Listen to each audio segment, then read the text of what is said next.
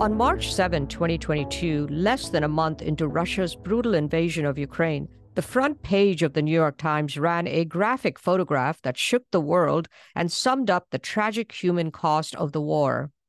The photo was taken by the Pulitzer Prize-winning photojournalist Lindsay Addario. We ran across the street and immediately came upon the bodies of these four civilians. I noticed immediately a young boy with sort of moon boots on, and it looked like everyone was sleeping. It looked like they had kind of just fallen over from a standing position, and they were all kind of in this very splayed out, but almost in a rhythmic way, weirdly. And I couldn't tell if they were alive or dead. Of course, I didn't take their pulse or touch them. There was a medic there, and there was also a Ukrainian soldier there.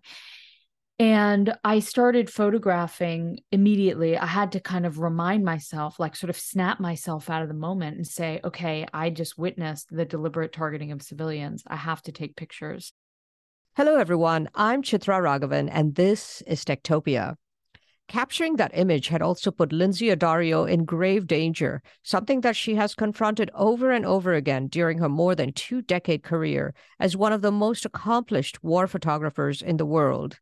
Addario has been covering the war in Ukraine since the beginning, and as we near the one-year anniversary of the invasion, which will fall on February 24, 2023, she describes the toll of the conflict on Ukrainian civilians and reflects on the personal cost of covering conflict. I spoke with Addario when she made a brief stop in Washington, D.C. on November 3rd to receive the prestigious Courage in Journalism Award from the International Women's Media Foundation. Lindsay, welcome to Techtopia. Hi. So good to see you in person. This is our third conversation, but our first in person. So really happy to meet you in person and to have this conversation. So nice to meet you too. So you have been in and out of Ukraine since February, doing your usual extraordinary body of work. Among them, you photographed one of the most iconic images of the conflict to date, which has, I know, been talked about a lot. And we're going to talk about some of your other photographs as well. But this one was dangerous for you physically. It happened, you were there when it happened in March. So it was a mother and her two children and a church volunteer who was trying to usher them to safety. And basically, I had been covering the war since it started. I got there before the beginning of the war in mid-February. And I was covering the constant missile barrage on Kiev, and every day waking up and covering these strikes and then trying to cover people fleeing, and really just getting kind of a spectrum of what, how war affects civilians. But I felt like I was really missing a powerful shot of sort of the civilian toll of this war. And so I was looking at my colleagues' work coming out of the Irpin Bridge, the area where it was a known civilian evacuation route. And I didn't go the first few days because I wasn't sure about the safety. I have had many close calls in my career, and I try to be cautious when I can.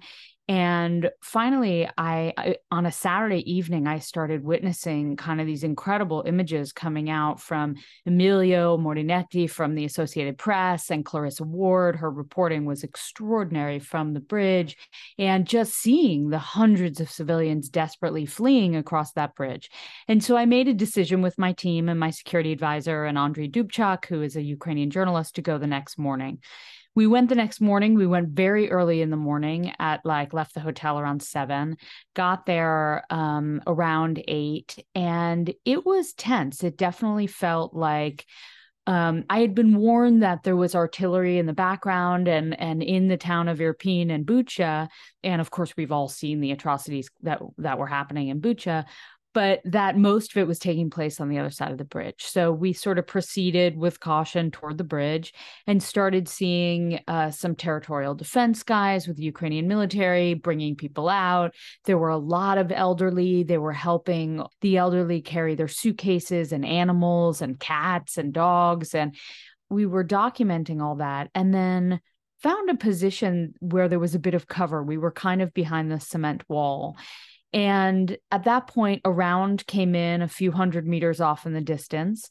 And Steve, my security advisor, said, "Would you like to leave?" And I said, "No, because everyone knows, especially the Russians, that this is a civilian evacuation route, and they would never target something that's so clearly marked and that everybody has seen the images." And so he's like, "Okay." So we stayed where we were. And then the next round came in pretty quickly after that, a little closer. They definitely were not moving away from our position, but moving closer. And then the third round came in about 20 feet from us, or maybe a little more, but really kind of equidistant between our position and where the mother and her two children and the church volunteer were killed. So it was terrifying, of course, because the round came so close that I was sprayed with gravel. I didn't realize, I didn't know if I had actually been hit with shrapnel. So you can hear me asking Andre, "Am I bleeding? Am I bleeding?" We were kind of trying to get our bearings. There was dust everywhere. Steve, the security advisor, immediately ran out, he was incredible. He ran out immediately and dragged one of the territorial defense guys to cover, and then ran across the street to see if anyone had been injured and immediately called for a medic. At that point, I thought, I couldn't see across the street because it was far enough where it was pretty dusty, and I couldn't tell what was going on, but I knew that Steve had called for a medic, so assumed that someone had been injured. And then he finally allowed us to cross the street, to cross sort of that open road that was still being shelled. We ran across the street and immediately came upon the bodies of these 4 civilians. I noticed immediately a small a young boy with sort of moon boots on, and it looked like everyone was sleeping. It looked like they had kind of just fallen over from a standing position, and they were all kind of in this very splayed out, but almost in a rhythmic way, weirdly. And I couldn't tell if they were alive or dead. Of course, I didn't take their pulse or touch them. There was a medic there, and there was also a Ukrainian soldier there. And I started photographing immediately. I had to kind of remind myself, like sort of snap myself out of the moment and say, "Okay, I just witnessed the deliberate targeting of civilians. I have to take pictures." And so I started photographing, not thinking that they might ever get published, because it's so sensitive to photograph people who are killed and bodies, or people who are, it's a very sensitive decision of whether to publish images like that. And so I worked my way around the scene and took pictures from different angles, because I also was aware that it was a potential war crime. It was a deliberate targeting of civilians. So I knew I had to document it, but in the most respectful way possible. At the same time, there were still rounds coming in, and Steve was, we had to work quickly.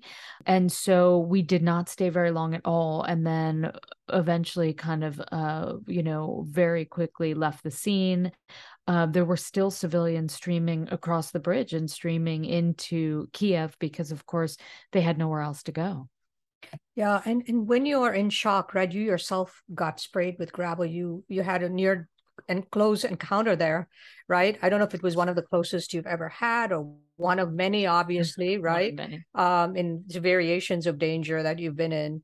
What's that like? I mean, as a photographer, you are trained to look through that lens to be able to get what you can in that moment. How do you, I know you've got people protecting you, but how do you balance that, looking through the lens, but being aware of what's around you and when to get in and when to get out? I mean, first of all, we do have security advisors for the New York Times, but no one can protect you from artillery. I mean, it's not, the best sort of cover we had that day was this cement kind of cubby that we kept diving into every time a round came in. And I think I've had a lot of close calls. I've had mostly with bullets. I've heard the whiz of bullets very close by. I spent 2 weeks on the front line in Libya, and the Libyan military was using all sorts of different weapons on the positions of the rebels, who we as journalists were with as we move forward. But this was a situation where I was definitely in shock, and I knew, I thought it was a really close call, but when you're in shock, you don't, I thought, well, maybe it wasn't as close as I remembered it. And I didn't realize that Andre had been recording video. So I didn't realize, I kind of convinced myself in the car back to the hotel that actually maybe it wasn't so close and maybe it was fine. And it wasn't until we got to the hotel, Clarissa Ward showed me the video on Facebook that Andre, I don't know when he managed to upload it, but, she was really, really kind of shaken. And then I just started crying and thinking, oh my God, I can't believe it. And then my first instinct, of course, was I hope my mother doesn't see this. And then I thought, I hope my husband doesn't see this. My kids are too young. Of course, they wouldn't have the wherewithal to see it. But then also, one thing that I didn't mention is, I think it's from years of experience that I was able to sort of collect myself and shoot, because in a lot of the other close calls I've had, I'm so busy looking for a place to dig myself into the ground and hide and get cover that a lot of times I forget to shoot. So this was a case where I think, 20 plus years of experience covering war allowed me to be able to collect myself and actually photograph. See, I'm so glad you mentioned that, because the fact that you also have made those kinds of mistakes in the field where you're like, oh my God, I'm like, have to protect myself and I forgot to click, it's when all you're the in time. Yeah, all the time. I mean, I always think I'm like the worst war photographer because I'm not that brave. And I always, I'm concerned with like trying to stay alive. This job, there's not much longevity in this job because there's so much trauma, and a lot of people sort of do it for a little while and drop out. And I think it's very important for me to sort of listen to my instincts and try to keep myself in check. And so, yeah, I mean, maybe it's because I've been measured in the past, or I have been so busy trying to protect myself and not taking photos, but I beat myself up over it all the time. That's crazy though, because the most important thing is to stay alive, and to be careful. So I was going to ask you, how do you deal with 20 years into doing this, more than 20 years now? How do you deal with the emotional trauma of it all? Are you still able to handle it? Yeah, I mean, handle is a kind of broad word. I mean, of course, I can handle it. I'm functioning. I'm a very happy person. I think, like, my family, genetically, we're just all pretty happy people. We're four sisters, my parents, everyone's like very positive. But I think I'm very emotional. The older I get, the more emotional I get. Often when I'm in the field and I see something horrible, I will cry. I'm not, I'm definitely not made of stone. And there are moments where things overwhelm me, things that you wouldn't think would provoke PTSD or trauma or whatever, but they do, and I allow myself that, because I think if I didn't, it would be weird. If I didn't have these emotional moments, it would be strange given all I've covered. Yeah, I remember actually seeing that video of you, seeing the photographs of you, seeing you in the shot as you were shooting it. And I was like, wait, that's Lindsay Addario. I mean, I was telling my son, and we can see how close you were to, you have to get close, but sometimes it's almost too close, right?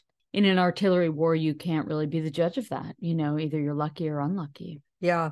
So that photo, also has personal resonance for you, I'm sure, because you have focused so much of your body of work on women and children and the elderly, the civilians who get caught in the line of fire. I know you've talked about this in our interviews before, but it seems like that's your area of focus, your way of bringing the war home to your audience. I try. I mean, I think that again, maybe it goes back to, I don't think that I'm very brave compared to a lot of my colleagues. And a lot of my colleagues prefer to be kind of right on the front line, photographing the soldiers, kind of loading weapons, getting shelled, and I think that work is a really important part of the war. And I think covering civilians is important, but maybe one step back. In Ukraine, that hasn't always held true, because kind of everywhere in Ukraine is a target, as we see, no place is off limits for the Russian military. And so I think those rules have been harder to kind of follow. I think, I I don't exclusively cover women and children, but I do think it's really important for me to show that they are the innocent people being killed. And you've been covering the war, as you said, almost from the very beginning, or right from the beginning. You know, February 20th, I guess, is the 1 year anniversary, 24th. What are your perceptions being on the ground and seeing what's happening? I mean, it's just extraordinary that this is still going on. You know, we have a situation where Russia has invaded a sovereign country in Europe, and civilians are being killed. And I don't know how many people have been displaced, millions. People's lives uprooted, homes destroyed. We're going into a cold winter, which is terrifying. A lot of people don't even have windows, you know, and I think January, February will be very grim. And so this pattern has emerged where Mondays, the Russians seem to try to take out the electricity and water sources. And that has been a pattern the last few weeks. And so with every time they do that, there are rolling blackouts. There are people with no heat. There are people with no water. And so I think as the winter gets colder, this will become a real crisis. And you've had also a chance to photograph President Zelensky, if I remember correctly. I saw some great photographs of you photographing him and the palace area, his office. What was that experience like, and what's your sense of him? I've only gotten access to Zelensky once. I was very excited because I think that he has really conducted himself in a real exemplary way during this war, in the sense that he's been a real leader. You know, he has not taken up the offer from the United States to leave at the beginning of the war and preserve his own life. He's rallied his people. He's unified the public. He doesn't seem to ever sleep. I mean, he's still welcoming diplomats daily. And he's just, you know, I think that he has really shown the world this incredible, what it takes to fight for democracy and what it means to really honor that freedom and to fight for it. And I think that, you know, we all take for granted the fact that we have freedom of speech, that we have not been invaded here in the US this century. And so I think it's really important to look at him as an example, because we need to understand that they are fighting for their lives, they're fighting for their freedom, they're fighting for their voice, and he has shown the world what that means. I saw in a recent interview in the New York Times, you said, every day when I map out what I'm going to shoot, I'm trying to think about, where is the narrative? Where are we at this war? What do I need to include? How do you do that? How do you plan something like this? I mean, it's hard, and it's hard the longer the war goes on, because it's like, what can I contribute to the coverage aside from daily news coverage, which is very, very important? How do I do it? I read everything I can. I watch the news. I'm trying to look at different sources of news, both, you know, I follow a lot of Ukrainian journalists. I follow a lot of Ukrainian people in the sort of defense ministry. I'm following, you know, I'm trying to put my finger on the pulse of what the story is that needs to be told, because as a photographer, I'm not just a photographer, I'm a journalist. And I think that it's really important for people to realize photographers are out there really doing our own reporting and trying to get out there and trying to do every day what you just described in that quote. And that's really about understanding where the story is going and how we can cover that. That's great. Are there any other photos of your colleagues that to you represent the most, the biggest moments of the war in Ukraine, things that stay in your mind, or even your own photos? Well, of course. I mean, look, the work of the Associated Press has been unbelievable. And especially when Mariupol was under siege and you had Evgeny, the pregnant woman, yeah, exactly, on a stretcher. Exactly. I mean, that, you know, I think if we didn't have journalists there, no one would have known that a maternity hospital was targeted. And it's like, how low can you get as a politician to target pregnant women and children and newborns? And so I think the go-to for Putin probably would have been denial, but it was impossible because the Associated Press was there. And so I think that work has been amazing. I think there are so many journalists who have been doing incredible work. I mean, the entire New York Times team has been relentless, of course.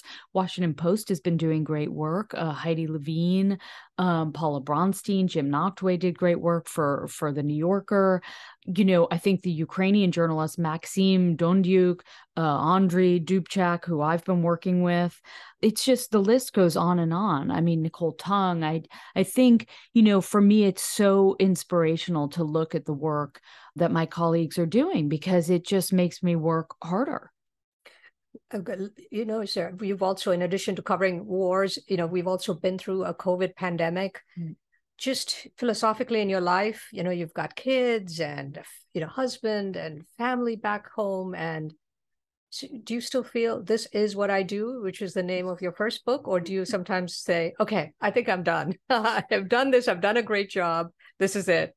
I mean, there is not a moment in the day where I think I could ever walk away from this. I mean, that day may come. I mean, I have no idea, but I am as passionate now about this work and doing these stories and telling these stories as I was the day I started. And I think, I just was in Somalia. I was there for 10 days in October for National Geographic, and the story came out today. And I think I killed myself to try and do that story in a small window that I had, that I was supposed to be home with my kids. But there's sort of a looming famine. There's this ongoing drought in the Horn of Africa. People are starving. That should not be happening in 2022. That, of course, compounded with the war, the war in Ukraine. Grain is not getting out. There are so many factors. And so I just believe in journalism, and I believe in telling these stories. And I think people need to see. That's great. And you're here in town, I think, to accept a couple of awards. Is that right? The IWMF award. That's the Courage in Journalism. Correct. The Courage in Journalism award for the IWMF. And then I won a Lucy Award last week, an Impact Award in New York. That's fantastic. And then you've wrapped up your work for National Geographic on Somalia. Correct. I wrapped that up. I'm now going back to Ukraine on Monday for another 3 weeks. And then December, I hope to be with my family. Yeah. That's fantastic. Well, have a wonderfully safe trip. Thank you. And a safe trip back. Oh, and if I have to say, I have my first mid-career retrospective at the School of Visual Arts in New York. It's about 150 works from all around the world from the last 25 years of my career. So I think, they've just extended the show. They've had record numbers of visitors. Hillary Clinton came to visit a few weeks ago, or like 10 days ago. Tina Brown and Katie Couric, and it's getting great traffic, from students to all different people. And so, yeah. Oh, that's fantastic. I'll have to go check it out. Amazing. Till when is it? December 10th. Okay. I think people have to go see it. Yeah, it's at School of Visual Arts, 601 West 26th on the 15th floor. Fantastic. Well, thank you so much for taking the time. Sure. Lindsay Addario is a Pulitzer Prize-winning photojournalist and war photographer for the New York Times and National Geographic. Since September 11, 2001, Addario has covered conflicts in Afghanistan, Iraq, Libya, Lebanon, Darfur, South Sudan, Somalia, the Democratic Republic of Congo, Yemen, Syria, and now the ongoing war in Ukraine. Addario is the author of a book of war photographs titled Of Love and War, and the New York best-selling memoir, It's What I Do, in which she writes about the incredible risks she has taken photographing every major conflict and humanitarian crisis of her generation, played out against the backdrop of the post-9/11 war on terror. In 2015, American Photo magazine named Addario as one of the 5 most influential photographers of the past 25 years, saying she changed the way we saw the world's conflicts.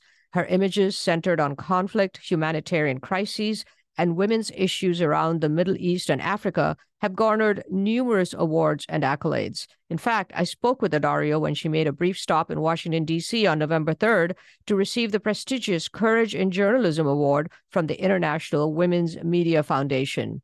To hear Addario's personal story of how she became a photojournalist, how she covers major conflicts, how she survived a violent kidnapping in Libya, and why she does the work she does, do check out my interview with her on my leadership podcast, When It Mattered, episode 35.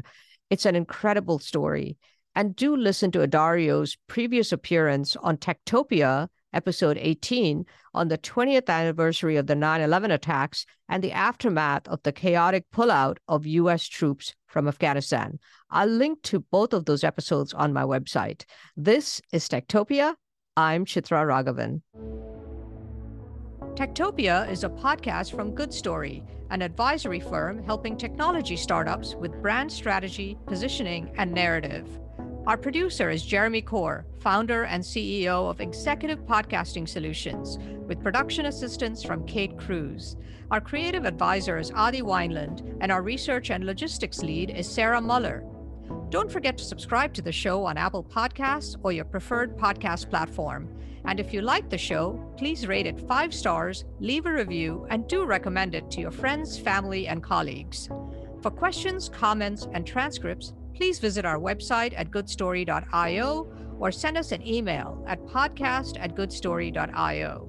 Join us next week for another episode of Techtopia. I'll see you then.